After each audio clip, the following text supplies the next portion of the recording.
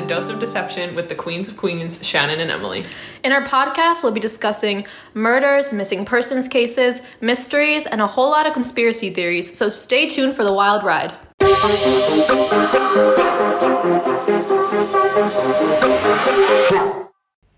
Hey Queens! Welcome back to Dose of Deception. We are so excited to get back to talking to you guys every week. Before we get into it, we're just going to explain the premise of our show in case you're a new listener. Each week, Emily comes in with a true crime topic, whether it be a unsolved murder or a missing persons case, and I come in the second half with a conspiracy theory that I'd like to talk about, and we theorize about it. So, that's our show. And we hope you stick around for this crazy ride. Now, quickly before we get into our cases for this week, we just want to promote our different social media accounts. Our Instagram account is @DoseOfDeception, and we also have a Facebook group where you can engage with us and other listeners, and that is also @DoseOfDeception. So, Emily, what are we talking about today? So today, we're going to talk about the disappearance of Tara Calico. Have you ever heard of her? Of course not. Okay. Well, let's get into it. Tara Calico was born on February 28th, 1969. Now, her disappearance was when she was 19 years old. So it was on September 20th, 1988. She disappeared very close to her own home in New Mexico. Now, on this day, Tara left her home at 9:30 a.m. to go on a morning bike ride, which is not unusual for her because every day she would go on a bike ride. And she always rode along New Mexico State Road 47. Okay. Now, her mother used to go with her every day as well. However, her mother's name is Patty Dole. She had actually stopped riding recently because she felt unsafe. She did believe that there was a motorist following them every time that they rode a bike. Oh. And so a lot of people jumped down her throat right away, and they were like, why did you let Tara continue going alone on the bike rides if you felt like someone was following you? Yeah. However, what most people don't know is that Tara was very independent. She was only 19 years old, but she did know how to protect herself, and she was very aware of her surroundings. So Patty knew she was a tough girl. She knew she could find help or find safety, if anything. So you can't really blame her for that. Yeah, I mean, hindsight is 20/20. Yeah. So now, looking back, obviously she's going to think that she should have done something, but in that moment, I think a lot of people would have made the same decision. Exactly. Now, on the morning of her disappearance, before leaving for her bike ride, Tara jokingly told her mother, if I don't come back before noon, go looking for me. Which is so creepy when you think about it now. Stuff like that always happens Always, in these kind right? of cases, and it's so creepy. And unfortunately, that was the last interaction that she would ever have with her daughter. Now, Tara had scheduled a tennis match. They were going on a date, her and her boyfriend. Okay. And that was scheduled for 12:30 p.m. that day. So she left her bike ride at 9:30, and she knew she didn't give herself enough time. So at first, when she didn't show up for her tennis match, they just thought, oh, okay, whatever. She left really late. She's probably going to get here. However, so Patty didn't initially go out looking for her. But once noon hit and Tara did not arrive home, Patty drove along the usual bike route that Tara took, and she did not find her. So immediately she calls the police, concerned. However, the police said she's 19 years old. She's probably just out. She'll come home later. So they dismissed her and brushed her off for a little bit, because she was legally an adult, and they just assumed that she maybe wanted to stay out extra or whatever. However, Patty said, no, like, she always comes home this time. She's not doing that. So I feel like this is frustrating. I do understand where they're coming from, because she is 19, but it's not like she was going out at night with friends and she just, like, got hung up. She's, like, alone on a bike ride. So, especially that her mother drove along the route she goes every day and didn't find her, I feel like since the first few hours are so, important, crucial, they could have actually done something. Yeah, 100%. I do see where they're coming from, just because of her age, but she did have definitive plans, too. Exactly. So once I knew she was 100% supposed to be doing something, I wouldn't assume that she just decided to skip out on it. Exactly. Now, Tara's boyfriend also became concerned when she didn't show up, and so he went to her house to help Patty and Tara's stepfather, John, search for her. Now, during the search, they stumbled across a few different groups of people, some of them sketchy. So the first group they came across was a group of construction workers who said that they had been grabbing lunch during the time Tara had been riding her bike. So they didn't see her. Now, at first I was just like, that's sketchy. However, they did cooperate with the police and the family, and it turns out it was just bad timing, and they actually just were out getting lunch when Tara was passing by. Yeah, and if it was closer to the end, like 12:30 of her route, that would be around lunchtime. It does add up. Exactly. Patty also came across a dirty white or gray, it was like a bluish gray, I guess, truck at a nearby campground with a camper on the back and 3 men standing outside of it drinking beer. These men denied seeing Tara. However, unlike the construction workers, they were very defensive against Patty, and also just defensive against everyone who was asking questions. So Patty, she felt kind of weird around them. She sensed something was off. So she went back to the house. She got John and Tara's boyfriend. And then she went back to these men. And the men were extra defensive once they came. She said that they formed a kind of barricade around the truck, especially the camper in the back, which is so sketchy. They also told the same story, except originally they told Patty that they had been there since 11 a.m. and they never saw Tara. However, once she brought John and the boyfriend, their story changed, and they said they had actually been there since 11:30. So, I'm as much as that could have been a mistake, the fact that, like, it felt like they were planning what to say, it makes it a little... It makes it seem like they originally said 11 o'clock. They knew that they had that time in between before they came back. So they all gathered together and was like, we need to get our story all together and lined up. Now, also remember their truck, okay? Just because that's a big deal in this case. So a few hours later, already at 4:30, so I know it's only 4 hours, but that's crucial timing, Patty and a police officer went back to the JFK campgrounds, and the 3 men with the truck were still there. However, they drove to, like, a different area of the campground, and they were just still parked there, standing outside their vehicle. So initially I was like, okay, maybe they didn't do it, because I would want to get right out of there if you just kidnap someone. But I don't know. Now, when searching for Tara, police found pieces of her Sony Walkman and a cassette tape that she was listening to music on when she was riding. And they were found along the bike route. And her mother, Patty, she really believes that Tara dropped these to mark her trail and notify police that she was in danger. It's possible. She could have just dropped it, in a scuffle. But her mother, obviously her mother's going to hold out hope, so she wants to believe that she was trying to warn people. I think that does make sense. I think so, too. Especially if... by how long it takes that bike route, it's definitely long. So it might have been smart for her to put something there to indicate this is where something happened to me, or this is where you need to be looking, because it was probably a long enough route that it would take a while to search the whole thing. Yeah, exactly. Interestingly, numerous eyewitness accounts confirmed that Tara had been riding along the road, but strangely, her bicycle was never discovered. And to this day, not even a piece of her bicycle or anything has been found. That's weird. That's so weird. Because you think she would have been grabbed and taken somewhere, not with a bike.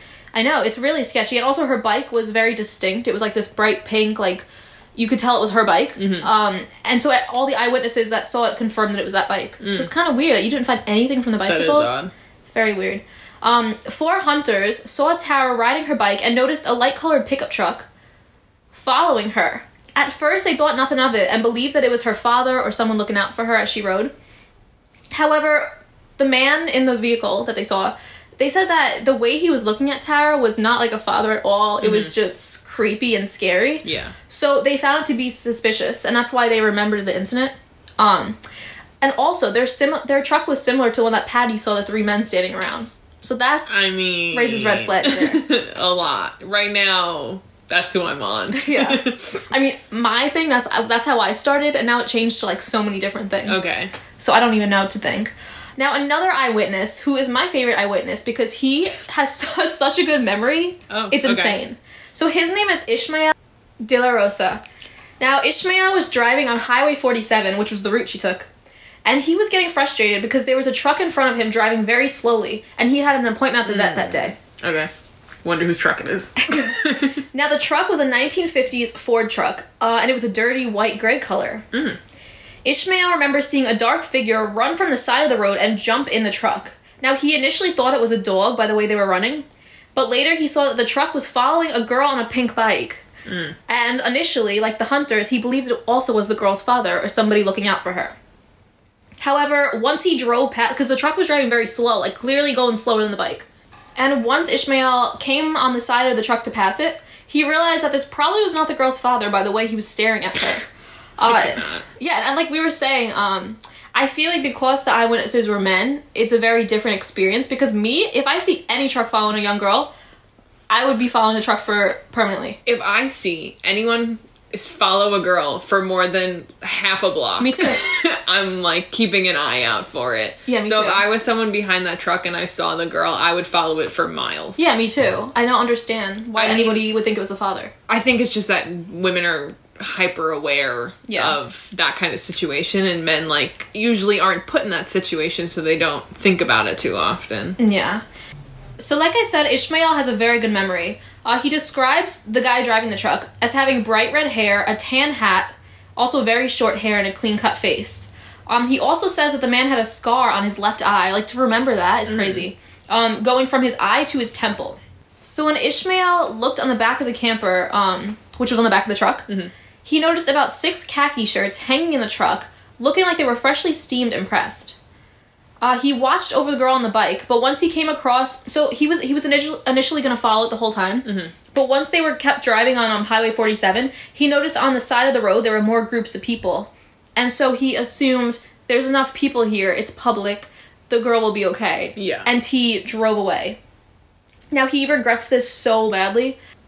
And until the day he died, Ishmael actually drove around daily looking for the driver because he felt so guilty and responsible for what happened to him. That's crazy. That's so sad.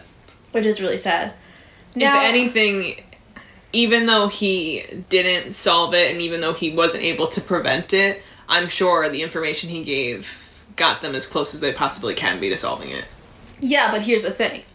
Ishmael, no, he saw the pickup truck and driver, he was convinced, a few months later after Tara went missing. And he went right to the Valencia police. However, the police did not treat Ishmael with respect of any kind, and they brushed it off, and they said, no, it's not her, you're fine. Oh, come on. So he did actively try, like, he was driving, he looked next to him, he said, that's the driver, the same scar, same hair, the same truck. They were like, no, it's not. That's so stupid. I know, they just brushed him off. Like, even if it's not, look into it. 100%. If I was him, I would have followed him everywhere. Me too. That is so frustrating, too, because in that moment, he's probably thinking, oh, I can finally rest easy a little bit. I finally figured it out. I finally brought this, I mean, not case to a close, but you know what I mean? Found some closure for everybody, and then to be brushed off. That's so frustrating. So they didn't even look into that. So it could have been. Maybe it wasn't, but it could have been. It probably was. I know. If he had enough memory in the first place to remember he remembered what so much. happened that day, on the initial day it happened, the image of that guy is probably so pressed into his brain that I probably was him. Now, another eyewitness was named Baron Freeman. He saw Tara's pink bike and the white-gray 1950s Ford truck following her as well. At first, he also thought this was her dad. Oh my god. I don't get it. I really don't get it. But he also realized quickly that she was in danger. So he tried memorizing the license plate, but he could only remember a few of the numbers when he eventually told police about it. And he describes himself as an overthinker.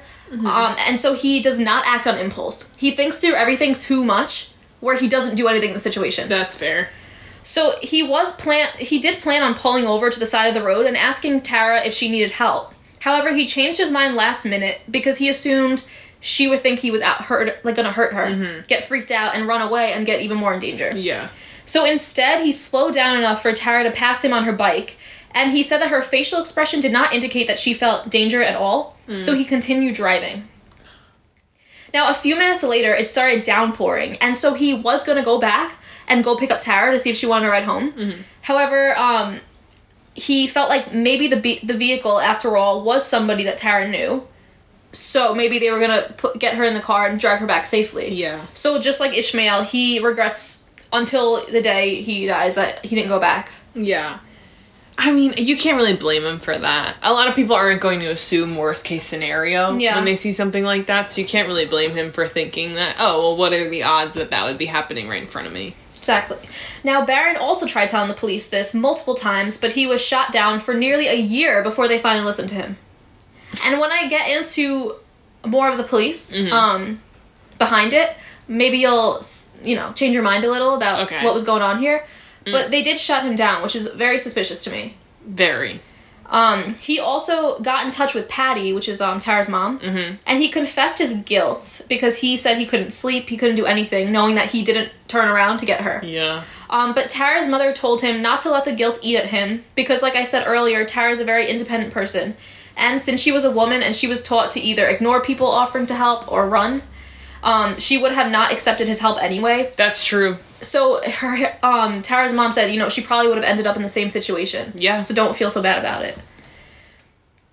Another woman who Tara knew, she actually grew up with her, I think. They went to the same school together. Okay. But she wishes to remain anonymous. And she said she saw Tara riding her bike while she was in her own car driving to school. She noticed the truck and said that 2 men in it gave her dirty looks when she cut in front of them. After Tara went missing, detectives asked this woman if she could pick out the faces of the men she saw from a police lineup, and she picked out one photo who she later found out was a man by the name of Lawrence Romero Jr. Okay. Now, Lawrence Romero Jr. was the son of Lawrence Romero Sr., who was the sheriff on the Valencia County Police Department. Okay, well, all right. I see where this is going. Yes. And he had the bright red hair, which matches Ishmael's description of him. Mm-hmm. So, it's a little sketch to me. Very. And of course, it just so happens to be the son of him. Right? Of course. So, no wonder they ignored it for a year. 100%. They didn't really probably want anything to be found. Or if they knew what happened, they were covering it up. Mm-hmm. So what makes this case stand out from others? Because initially, once I read that, I was like, okay, it's probably the police cover-up. Yeah. However, this case stands out and irks people so much because there is a disturbing Polaroid picture taken of 2 young unidentified people. And this picture was discovered in June 1989, only a year after she went missing. Mm-hmm. So on June 15th, 1989, a Polaroid photograph of the 2 young people, they were bound and gagged with black duct tape. It was found on the floor of a parking lot in Port St. Joe, Florida, which was 1,500 miles from where Tara went missing in New Mexico. Mm-hmm. The photo was found right where a white Toyota cargo van, which is like the white creeper vans, had been parked earlier that day. And the woman who found the photo recalls a man in his 30s, early 30s, with a mustache, driving the white van, but unfortunately police were never able to find the van or identify the man, despite putting up multiple roadblocks to try and stop any vans that looked similar. Mm-hmm. So, do you think it looks like her? I couldn't tell. I think it does look like her, and I would say it's a more than 50% shot that it is her, but it's not like I looked at that photo and was 100% that's her. Exactly. It's hard to tell. Because when you look at a photo of her just like in regular life with her hair done, her mouth is covered here, it's hard to see. It's similar and they have some similar features. I said that I think they both had long noses in the photo, so to me their nose looked the same. Their eyebrows look the same. Yeah, so there is a couple of features that I think look similar enough that I can understand why the family's 100% that that's her. Yeah. So I would, if someone told me that that's a picture of the same people, I would believe it. If I didn't know the case and you just asked me if these are the same people. I would too, yeah. So it's not 100%, but I can definitely see why people think it is. We will also put up the pictures, because there's 3 pictures here. Mm-hmm. We'll upload them on Facebook and Instagram, so that you guys can tell us what you think as well. Yeah. So you can be more involved with it. Now, this also makes me wonder, if this happened today, I feel like, because they would have CCTV footage, but also, maybe not, because a lot of places, even now, it's so grainy, and I know. And some of them just say, oh, the cameras don't even work, we just have it there because we need it. Because a lot of police departments, I feel, not just police departments, but I feel like a lot of cameras and things that are done, whether it be at traffic stops or anywhere, are kind of there to scare you into doing the right thing. Even if they're not working, they're just there to prevent you from doing it in the first place because you think you're going to get caught if you are or aren't. Yeah. So, sometimes those don't always end up reliable. Yeah, they don't. So, this type of film, in a photograph, police confirmed that it was taken after May 1989, because I'm assuming that's when the film was released, so it couldn't have been taken before that. Mm-hmm. And the fact that it was left on the floor of a parking lot in June 1989 makes me believe that it was strategically placed there. I don't think it was just dropped there. What? Well, what would be the strategy behind it? I don't know. I think the person who took it wanted it to be found, but I don't know why. Or maybe someone in the photo was able to get a hold of it. Maybe. And drop it. Yeah, so whoever dropped it there. Because I don't think a suspect... Yeah, I don't think the suspect would. At that point, they would have been getting away with it for however long now. You don't want to get caught at that point. So maybe somebody, whether it be a victim, somebody that's involved with it that doesn't want to be involved in it anymore, was able to drop it there so that they could leave a hint for somebody to catch on to what was happening. Yeah. And despite having what seems like a break in the case, or at least in some case, because either way, these are still two people. Oh, yeah. Whether it's Tara or not, that's still something to help with someone. Yeah. However, authorities could not trace the photograph back to its origin. So as soon as the photo was released, many people saw the resemblance to the girl in the photo and Tara. Even Tara's mother was convinced that it was her in the photo. And she confirmed that the scar on the girl's leg was identical to one that Tara had gotten in a car accident. So... See, the fact that the mom is so convinced that it's her makes me basically 100% believe that it's her, because your mom's gonna know what you look like more than anybody else, and also, what are the odds that you just so happen to have the scar at almost the exact same place? Yeah, and I mean, the police brushed it off as, oh, she wants her to be alive, that's her mother. I mean, yeah, sure, obviously you're gonna hold on to any hope, but she's still gonna know she has a scar on this leg in this spot. She can't make that up.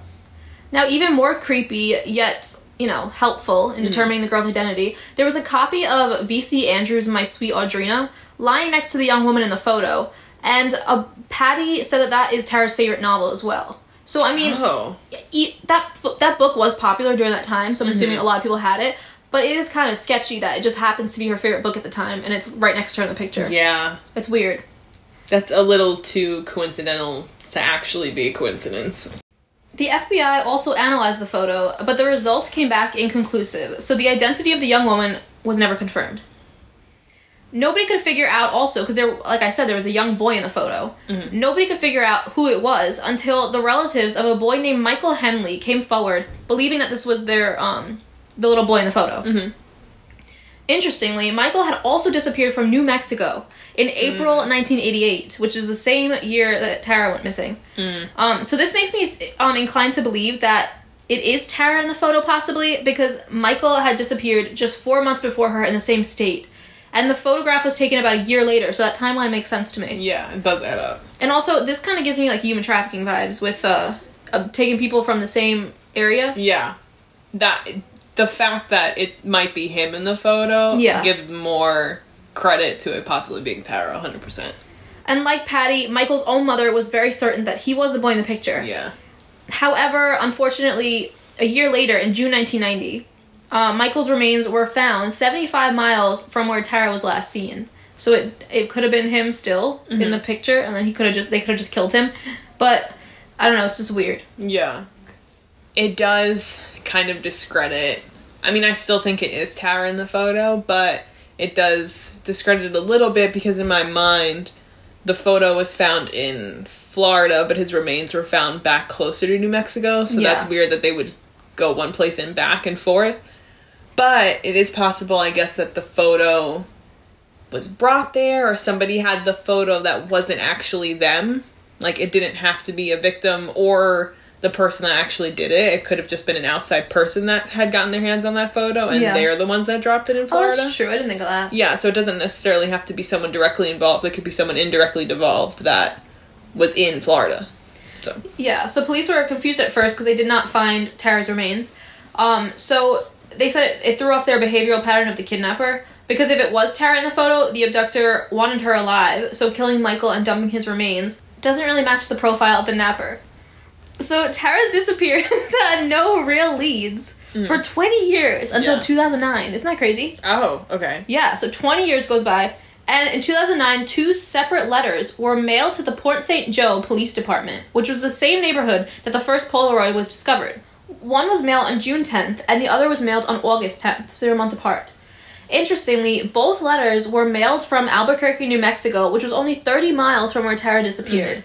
The whole location thing is confusing me in this case. Very. It's weird that they're going back and forth. To the same New places. Mexico and Florida are nowhere near each other. Yeah, it's like confusing. And it was the same, like I said, it was the same place that the Polaroid picture was found first. Yeah. Which is weird. So that makes it seem like the Polaroid was very purposeful, more than accidental. Yes.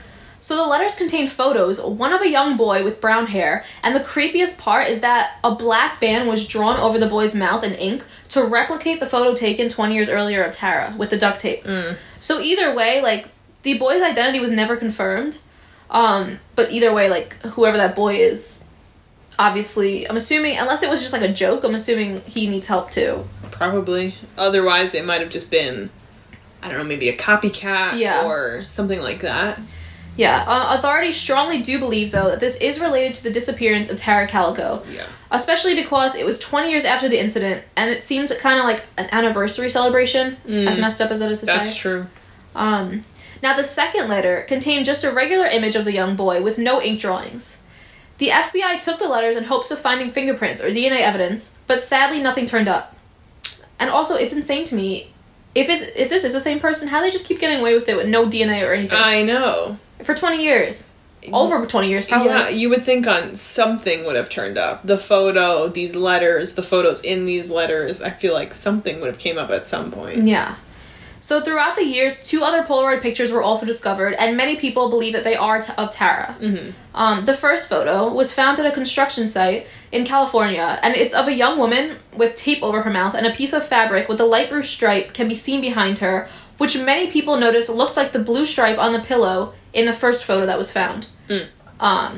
Based on the film, authorities also believe that this was taken in June 1989, which is a year after, again. Yeah. The second photo was taken on an Amtrak train and shows a young woman with bound hands and her eyes covered with gauze underneath her glasses. Next to her is a much older man, looking like he's enjoying watching her. It's kind of creepy. I'll show you it in a second. Authorities do believe that this was taken on February 1990, so it's all taken around the same time, which is weird. Tara's mother is certain that the first 2 photos are of her daughter, but she's unsure about the third one because it's very hard to see the young woman's face. How is that done on an Amtrak? I know. I'll show you. Like, in the public. Yeah, I don't know. So, you said that the mom genuinely believes that that first picture is her? Yeah, so the one of the them... first 2. Yeah, the first 2. The third one she doesn't know because, like I said, it's hard to see. It is. The girl's looking up and her face is kind of covered. Mm-hmm. The second photo is hard, not the one with the gauze, is hard to tell because the lighting is so bright that it basically clears out and shines out any distinct facial features. So you could still see her eyes, you could still see her eyebrows and things like that, but anything that would be distinguishable and put her apart from just another girl, it kind of covers that up. Yeah. But again, I am kind of inclined to believe if a mom says that's 100% my daughter. The last picture, the part that's surprising to me is that they've never been able to identify the guy with her. I know. His face is just in it. Like, he's just chilling there. So in it. Like, there's no covering of him whatsoever. And on a train. How? On a public train. Unless you're in a private car, I don't know how you walk past that and not be a little suspicious of it. Yeah. And it's also crazy to me that they were mailed on the 20 years anniversary, but they were both taken the same year the year after she went missing. So they've been saving it. That's scary. Even if it's not her, that's so scary. Because it could not be her, but it's just still people that want to mess with them, I guess, which, that's just sadistic. Yeah. So that's, all the proof, I guess you can call it, that they had. So we're going to get into the theories of it, which is... I don't know. That's my conclusive answer. But I'll give you some ideas. So in 2008, Renee Rivera, the sheriff of Valencia County, received information from 2 teenagers. And they said that they had accidentally hit Tara Calico with a truck when she was riding her bike. And her injuries killed her. In her neighborhood, in New Mexico. Okay. In a state of panic, the boys covered up her death and disposed of her body. And they also knew Tara. It's not like they were strangers. They probably went to school with her, I'm assuming. Their identities were not released, though, I'm assuming, because they were younger. Yeah. Renee Rivera is certain that this is what happened. However, a body was never recovered. And with the photos that circulated shortly after Tara's disappearance, this case seems to be more like a kidnapping than 2 teenagers just killing and disposing of her without ever being caught.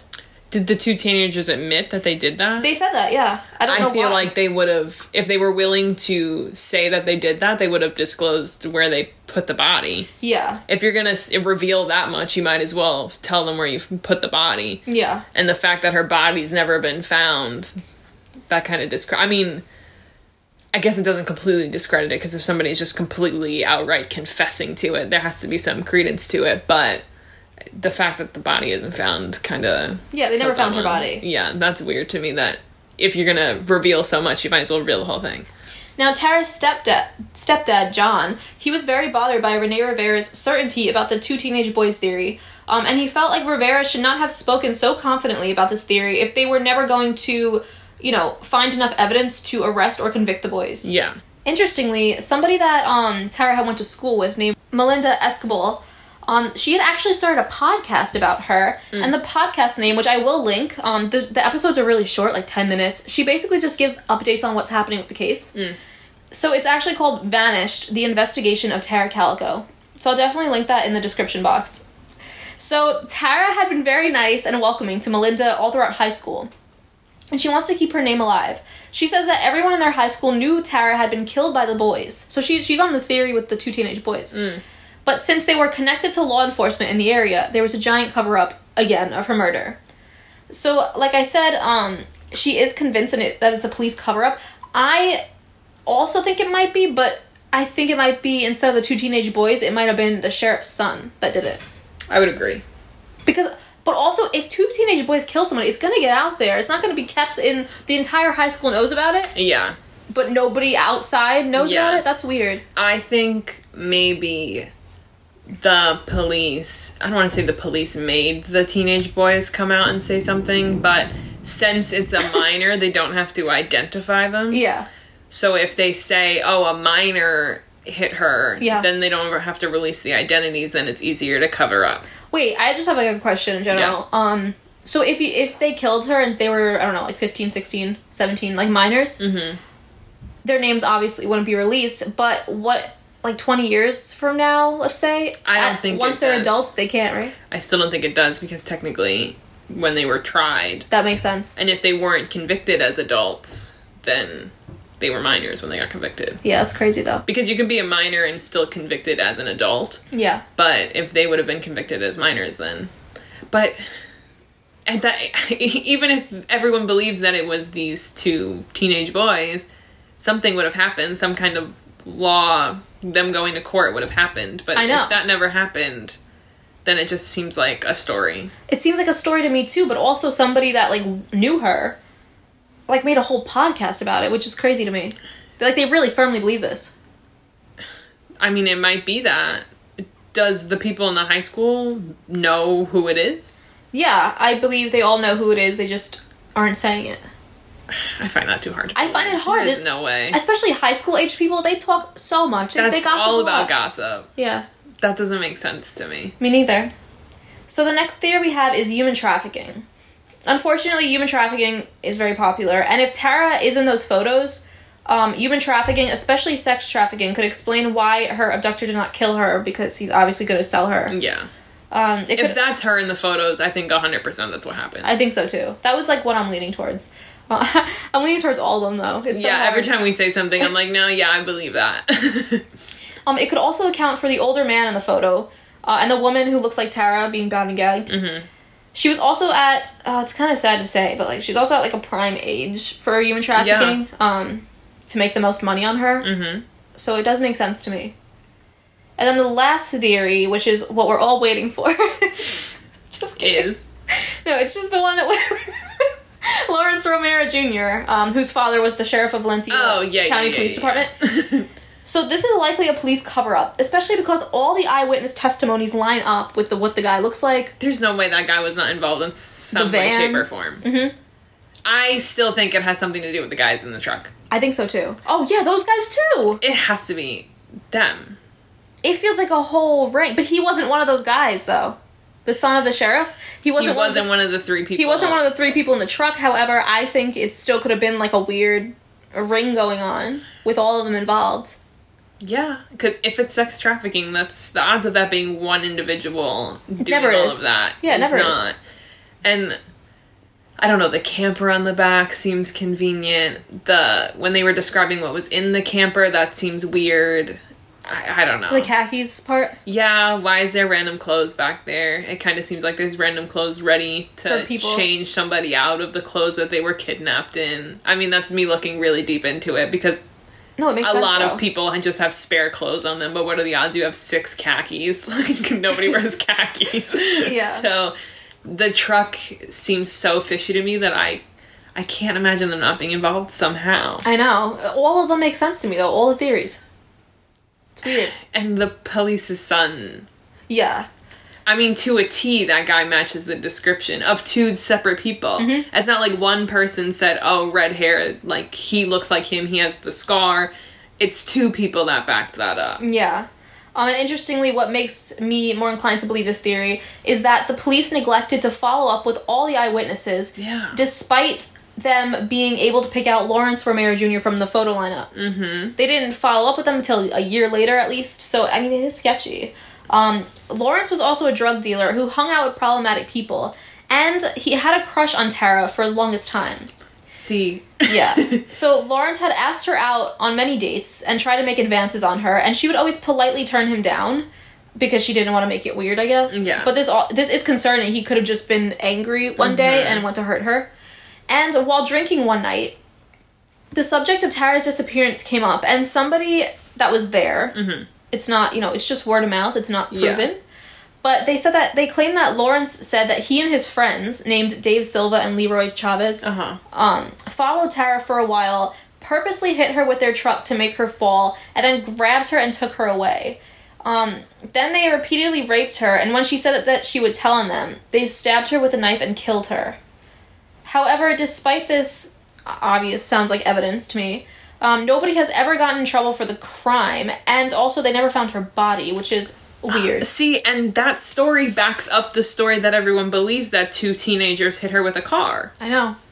So it seems to me that part of it did happen. Maybe somebody really genuinely did hit her with a car. Yeah. But it was them, and it was them, and they're just saying, "Oh, well, it was two minors that happened to hit them with a car." Well, yeah, it was two minors that are friends with your son, and your son was probably in the truck with these two minors. True. And he probably was trying to hurt her because she rejected him. Yeah, and so they took her into the truck, and from there, I don't know what happened. But, that does kind of give credence to why so many people in the high school might believe the story of these two people hit the truck, because maybe they genuinely did, but they're just saying that, okay, well, we killed her and we felt bad, so we buried her, blah, blah, blah. But it's weird to me that they never found her bike or her body. They might have taken the bike. No, I know, but, eventually found it. I know, but the law enforcement was covering it up anyway, so... Yeah. It's not like they would say they found it. Yeah. It's weird, though. The whole department, though, I feel like just his... I don't know. I feel like just his father would be, defending him, no? Yeah, but... It's like a cult. I don't know. I don't know how small the department is. I don't know how close they are with each other. I don't know any of that stuff, so... Yeah. If they're like that, then they might be willing to cover something up like that. Maybe. Even if it's not a cover-up, I think that the two people and the son, I really think the son has to be involved somehow, because there's no way the two witnesses describe the same exact person. So, I think they did hit her with a car. I think they did take her into the van and probably did terrible things. But if those are her in the photos, then they might have given her off to somebody else. That's true. Instead of killing her. Maybe that's why everything makes sense. It could have been parts of it. They might have given him to the people in the truck. Yeah. Oh, yeah? Whoa, we're solving the case right now. They might have given him to the people in the truck, and that's why the truck is creeping me out, because maybe... So it's possible that all of these theories, all of them could have simultaneously happened. That's crazy, yeah. And then that's why the photos are from, if the mom... Year. Yeah, if they're from the same year, it happened around the same time, possibly with the people from this truck. That's creepy. Yeah. So unfortunately, nobody ever got in trouble for it, because Lawrence died a few years ago from a gunshot wound to the head. Is either suicide, or people who were friends with him said that they were very drunk and playing Russian roulette, so he could have just shot himself. Yeah. But either way, he's never going to get punished for it if it is him, which is so frustrating. And what makes me even more sad is that her mother passed away without ever knowing what happened. So there's no closure for the family.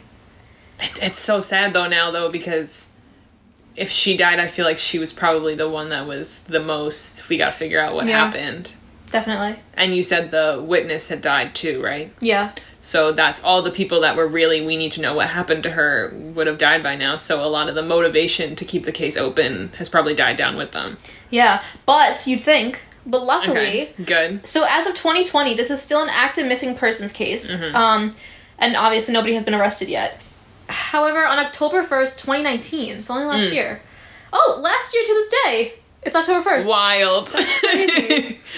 So the FBI announced that they are offering a reward of up to $20,000 for precise details leading to the identification or location of Tara Calico, and information leading to the arrest and conviction of those responsible for her disappearance.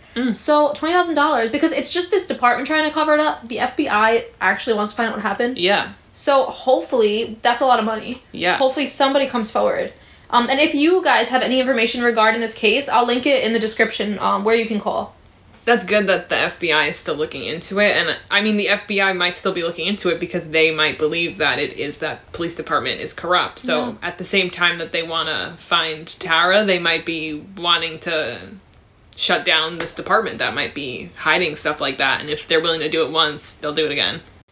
Hey Queens, welcome back to this half dose of deception. So I'm going to say what my theory is first, and then I'm going to give a little disclaimer about it. So I'm going to be talking about Mary Magdalene today and the possible role that she had in Jesus's life and the possibility that she might have been romantically involved with Jesus or his wife. Okay. So wait, his wife? Yeah. Really? Yeah. I like that. So I'm gonna say this disclaimer a little bit because I know there might be some people that get a little sensitive about talking about religion, whether it be like blasphemy or whatever. There is people that would be sensitive to hearing this kind of topic though. So I'm just gonna say you're allowed to not like my opinion.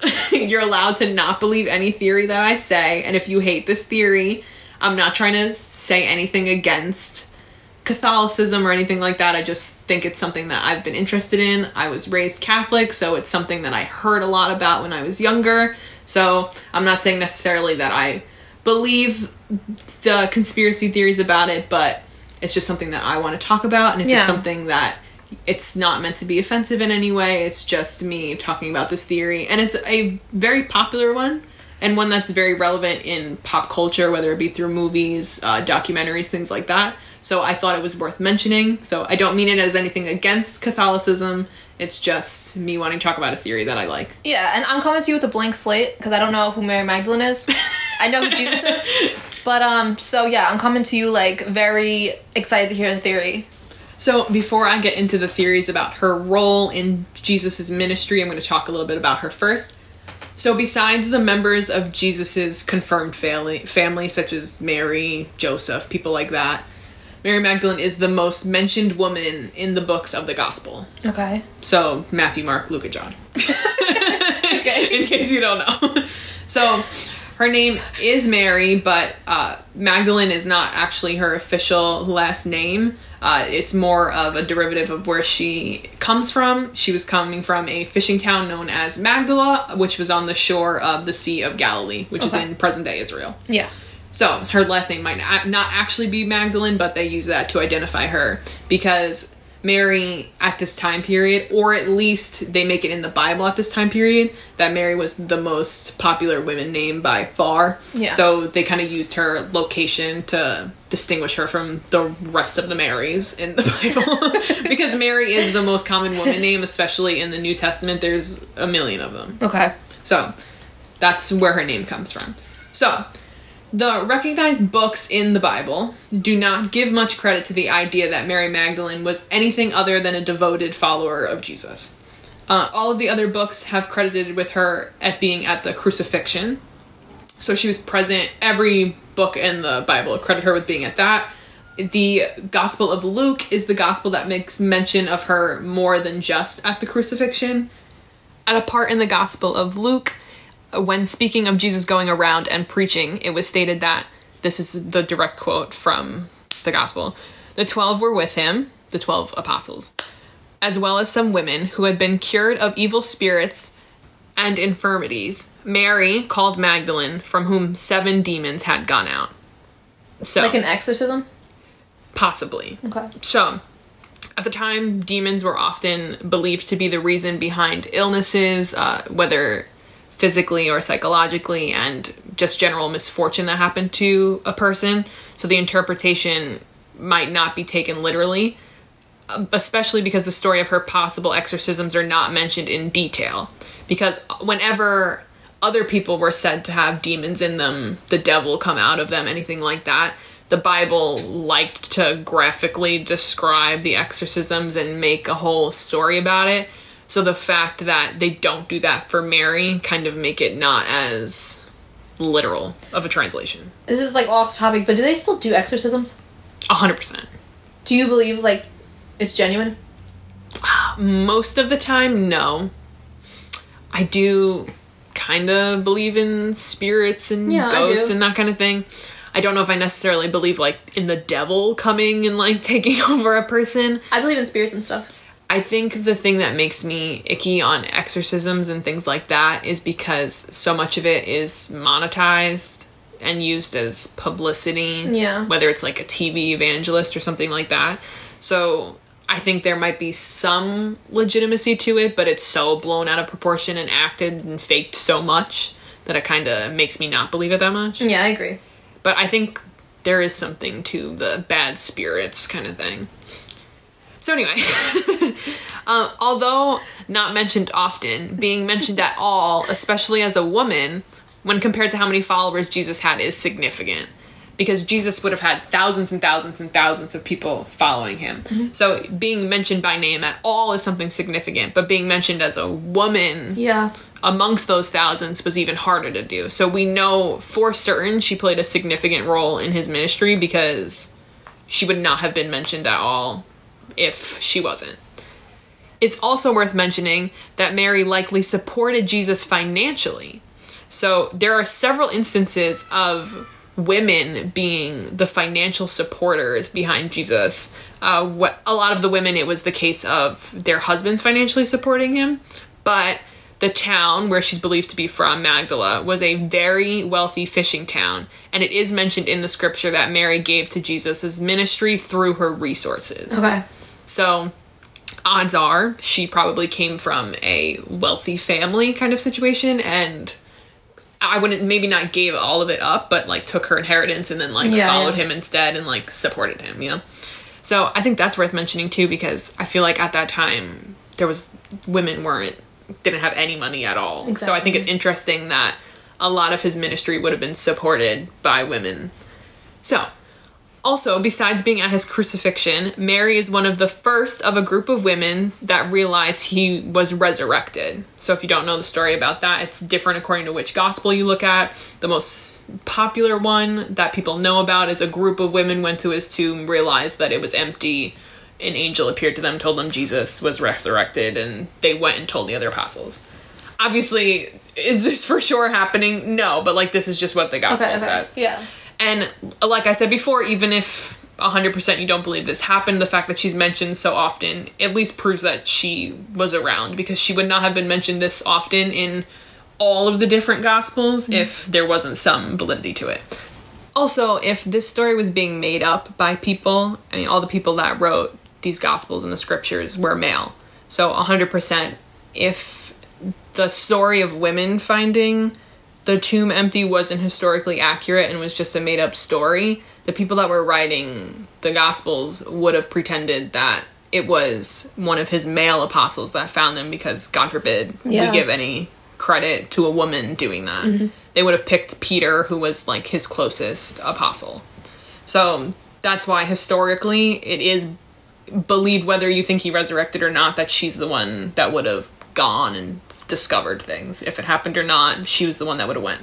So that's her background. So before I get into the theory of her as his wife, I'm gonna get into the theory that was pushed by the church for hundreds and hundreds of years, which was that she was a prostitute. So this was done in order to invalidate her importance to Jesus and the religion as a whole, because, again, God forbid, we have a woman in a leadership role. It is worth mentioning that religions such as Protestants, Lutherans, religions, Eastern Orthodox, were not the ones that were pushing this idea. It was Catholicism. Those other religions, the more Eastern religions, widely, I would say, more respected her role in his ministry, and some of them even state her as the most important apostle that there was. So I'm speaking specifically on, like, the Catholic Church when I'm saying that they push the idea that she was a prostitute. Okay. So, throughout the New Testament, there are many examples of Jesus trusting women and having them heavily involved in his work. Although it is very highly unlikely that he would have advocated for complete equality. I mean, all of his apostles, who are seen as his closest people, all 12 of them were men. He did lean towards more equality than most during his time period. However, early leaders in the Catholic Church looked to have followers look down on the importance of women in scriptures and to look at them as sinners, so that when they were establishing the church, there wouldn't be any women looking to take leadership roles. I hate that. 100%. So that's why they pushed the idea that she was supposed to be seen as sinful and was like saved by Jesus. I hate that. Rather than her just being an important disciple, which again, historically is the one that is much more likely scenario. That's making me mad. Oh, 100%. It's super frustrating, and it's frustrating because it's so clearly... It's so obvious what they were trying to do that it's annoying. So wait, are women allowed to be priests now? No. Still? No. Not even now? No. That's insane. At least, again, I'm in I'm the talking about Catholic Church. Wow. There are a lot of Christian churches that allow women to either be priests or, you know, some people don't call them priests, but, you know, in their religion, like, the people that would celebrate their ceremonies... A good chunk of Christian churches allow you to do that. I'm talking just Catholicism. That's frustrating. Yeah. So, and I mean, it really is an after effect of this, because this was done in order to keep that going in the future. So, this was done early. So, the making Mary Magdalene look like a sinner was done very early on by connecting Mary Magdalene to an unnamed woman that washed Jesus' feet as a sign of repentance in a different gospel, and another Mary, known as Mary of Bethany, who comes up 2 separate times in the gospels. So those other 2 Marys were seen as sinners or people that needed repentance. So several early popes reinforced the idea of this, specifically Pope Gregory I. So Pope Gregory I said a sermon very early on in the Catholic faith that said... all 3 of those Marys are the same Mary. So when we speak of Mary Magdalene, we're also speaking about the Mary that had to wash Jesus' feet. We're also speaking about Mary of Bethany, who had to also seek repentance because she was seen as a sinner, and things like that. So he connected all of them so that Mary Magdalene looked worse than she was. Okay. And that sermon, since he was Pope, the Pope basically has the final say, be all and end all, in what Catholics are supposed to believe, especially that early on. So for centuries that became 100% the truth because he said it. So he also used to emphasize the passage about her having the demons ejected out of her, just to emphasize that there was an exorcism because she was a sinner and all that kind of stuff. So the early church leaders really diminished her role as a leader in an effort to show the impossibility that a woman could be a leader in the church. So, this is the more fun theory that I kind of believe. I don't know. I think she had a lot more of an important role than people think she did. I think she was just as important as the apostles at the minimum, but I also think that they had, whether they were married or not, I don't know, but I think they had something going on. So they had kids? Well, there is a theory that they did. I'll get into it a little bit later because it comes up a lot in pop culture, and a lot of people like to think, well, if they were married, then they had kids. But a lot of people at least look at them being married. Whether they had kids or not, who knows? But people do look at them as being married. So, although Mary is never mentioned as his wife in official transcripts that are, like, approved of by the church. However, there are a lot of scriptures that have been found and have been written that aren't officially recognized, but have basically just as much credence as the official ones do. Because obviously, again, the early church is just nitpicking and handpicking what they want, right? Yeah. So, the most concrete evidence of Mary being his wife is in the Gnostic Gospels, which is a group of texts that was not discovered until 1945 in Egypt. Although mentioned... 1945 is late. Yeah. A lot of these things that have been found are very, very late. Especially the ones that aren't approved because, you know, the Catholic Church was founded a really long time ago. So if they come out later, they're not going to want to put them in the Bible now, you know? So, although mentioned multiple times in these texts, the most prominent example of Mary's importance is in the Gospel of Philip, which stated that Mary Magdalene was Jesus' favorite disciple and labeled her as his companion.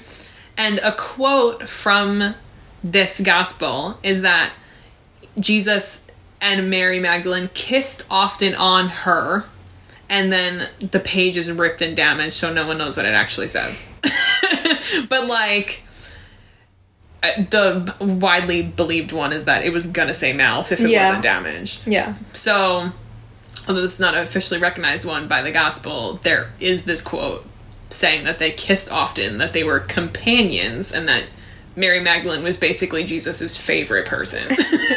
So, the Gospel of Mary is a text discovered in 1896, also discovered in Egypt, that may be told through the point of view of Mary Magdalene herself. So, a direct quote from this is, "Surely the Savior knows her very well. That is why he loved her more than any of us." Which is what Peter said in the quote. So then Peter said, "We know that the Savior loved you more than the rest of the women."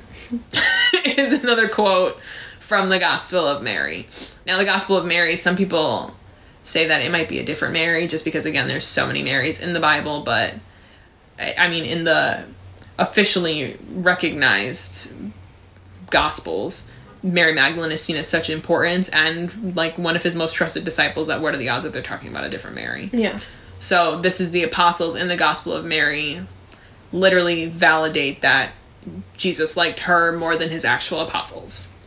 So, the most recent developments on this actually happened as recently as 2012, in which Karen L. King, who is an historian of early Christianity at Harvard Divinity School, who released a previously unseen papyrus that quoted Jesus using the phrase, "my wife," when speaking about Mary Magdalene. Which is literally just, he's written it out. My wife. Of course, this was not written by Jesus himself. It would have been written as a gospel speaking about Jesus centuries later. And King herself has said that it is a possibility that it was forged. However, there is some credibility to it. And if it was written by someone that wrote a gospel, they're literally saying that Mary Magdalene is his wife.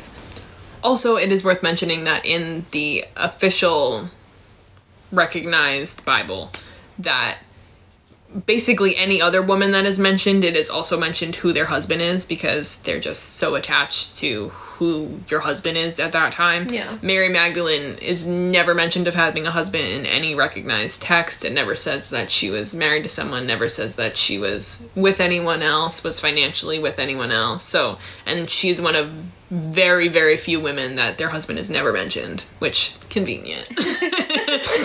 So, that's basically the evidence for her being his wife. Now, I'm just going to say, if you're not familiar with Mary Magdalene, I would honestly say, at least in the New Testament, besides Mary, like, his mother, is the most prominent woman, and most people would see Jesus as being priest-like and not being with anyone, having a wife, doing anything like that.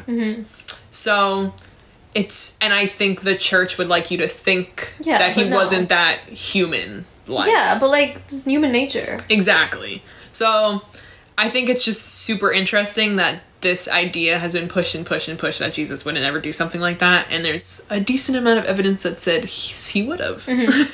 So, I also just want to, we mentioned this before, but both reasons of her being his wife rather than his apostle, or her being a prostitute and a quote-unquote sinner, were used to not allow female priests, and to this day that's used as the excuse, because when you were to ask someone, why can't there be female priests, people will point to, well, Jesus's apostles were males, so we're just following Jesus's lead in what he did. Wait, I have a question. Yeah. Do you think, or do you know, there's a lot of writings done by women that are just, like in this kind of stuff, that are just labeled that it was a man that wrote it? I don't know 100% if there's maybe Bible scriptures or something like that were written by a woman and they're pretending it's written by a man. But there are 100% scriptures that are written by women that are conveniently not in the official Bible. I mean, the official Bible was put together a long, long, long time ago. And like I said, some of these scriptures were found much later on. But things can get edited. No matter how old it is. So I think there's a lot of scriptures and stories. Even in the scriptures and the texts that are proved to be in the Bible, they can take out verses and specific things that they didn't think fit their agenda at the time to not include it. So that's that on the evidence. It's also worth mentioning that this theory is so popular because in pop culture, the idea that Mary Magdalene was married to Jesus and had kids with Jesus is super popular. The Da Vinci Code is a book and a movie that, I mean, I'm not going to get into the details of the plot, but it's basically Jesus and Mary Magdalene had kids, and now they have, like, descendants. Is it... I never seen that. It's good. Is it, like... Has Tom Hanks in it. Tom Hanks. What is, like, the setting like? I mean, it's set in modern times. Okay, it is modern times. Yeah, it's set in modern times, and it's, like, the girl is a descendant of them now. Okay. So that was that super, super popular movie and book. The Last Temptation of Christ, which is a Scorsese movie, it uses that idea that Mary Magdalene and Jesus were together. And there's people that claim that they are descendants of Mary Magdalene and Jesus. That I mean, they're probably not, but like, you know, a lot of people latch onto this theory a lot. Yeah. So that's pretty much it on it. And I just think whether you think that she was married to him or not, I think that she deserves a little bit more respect. I think so too. Because honestly, by the way a lot of the Gospels talk, she was his favorite person. Or she was at least a extremely devoted disciple. And I think that some of the other religions should take the lead of the religions that view her as an important apostle and not just someone that followed him or was a sinner that needed his help. Yeah. All right, and that's all we have for you this week, folks. Catch us every week for Freaky Friday with the Queens of Queens. Bye, Queens.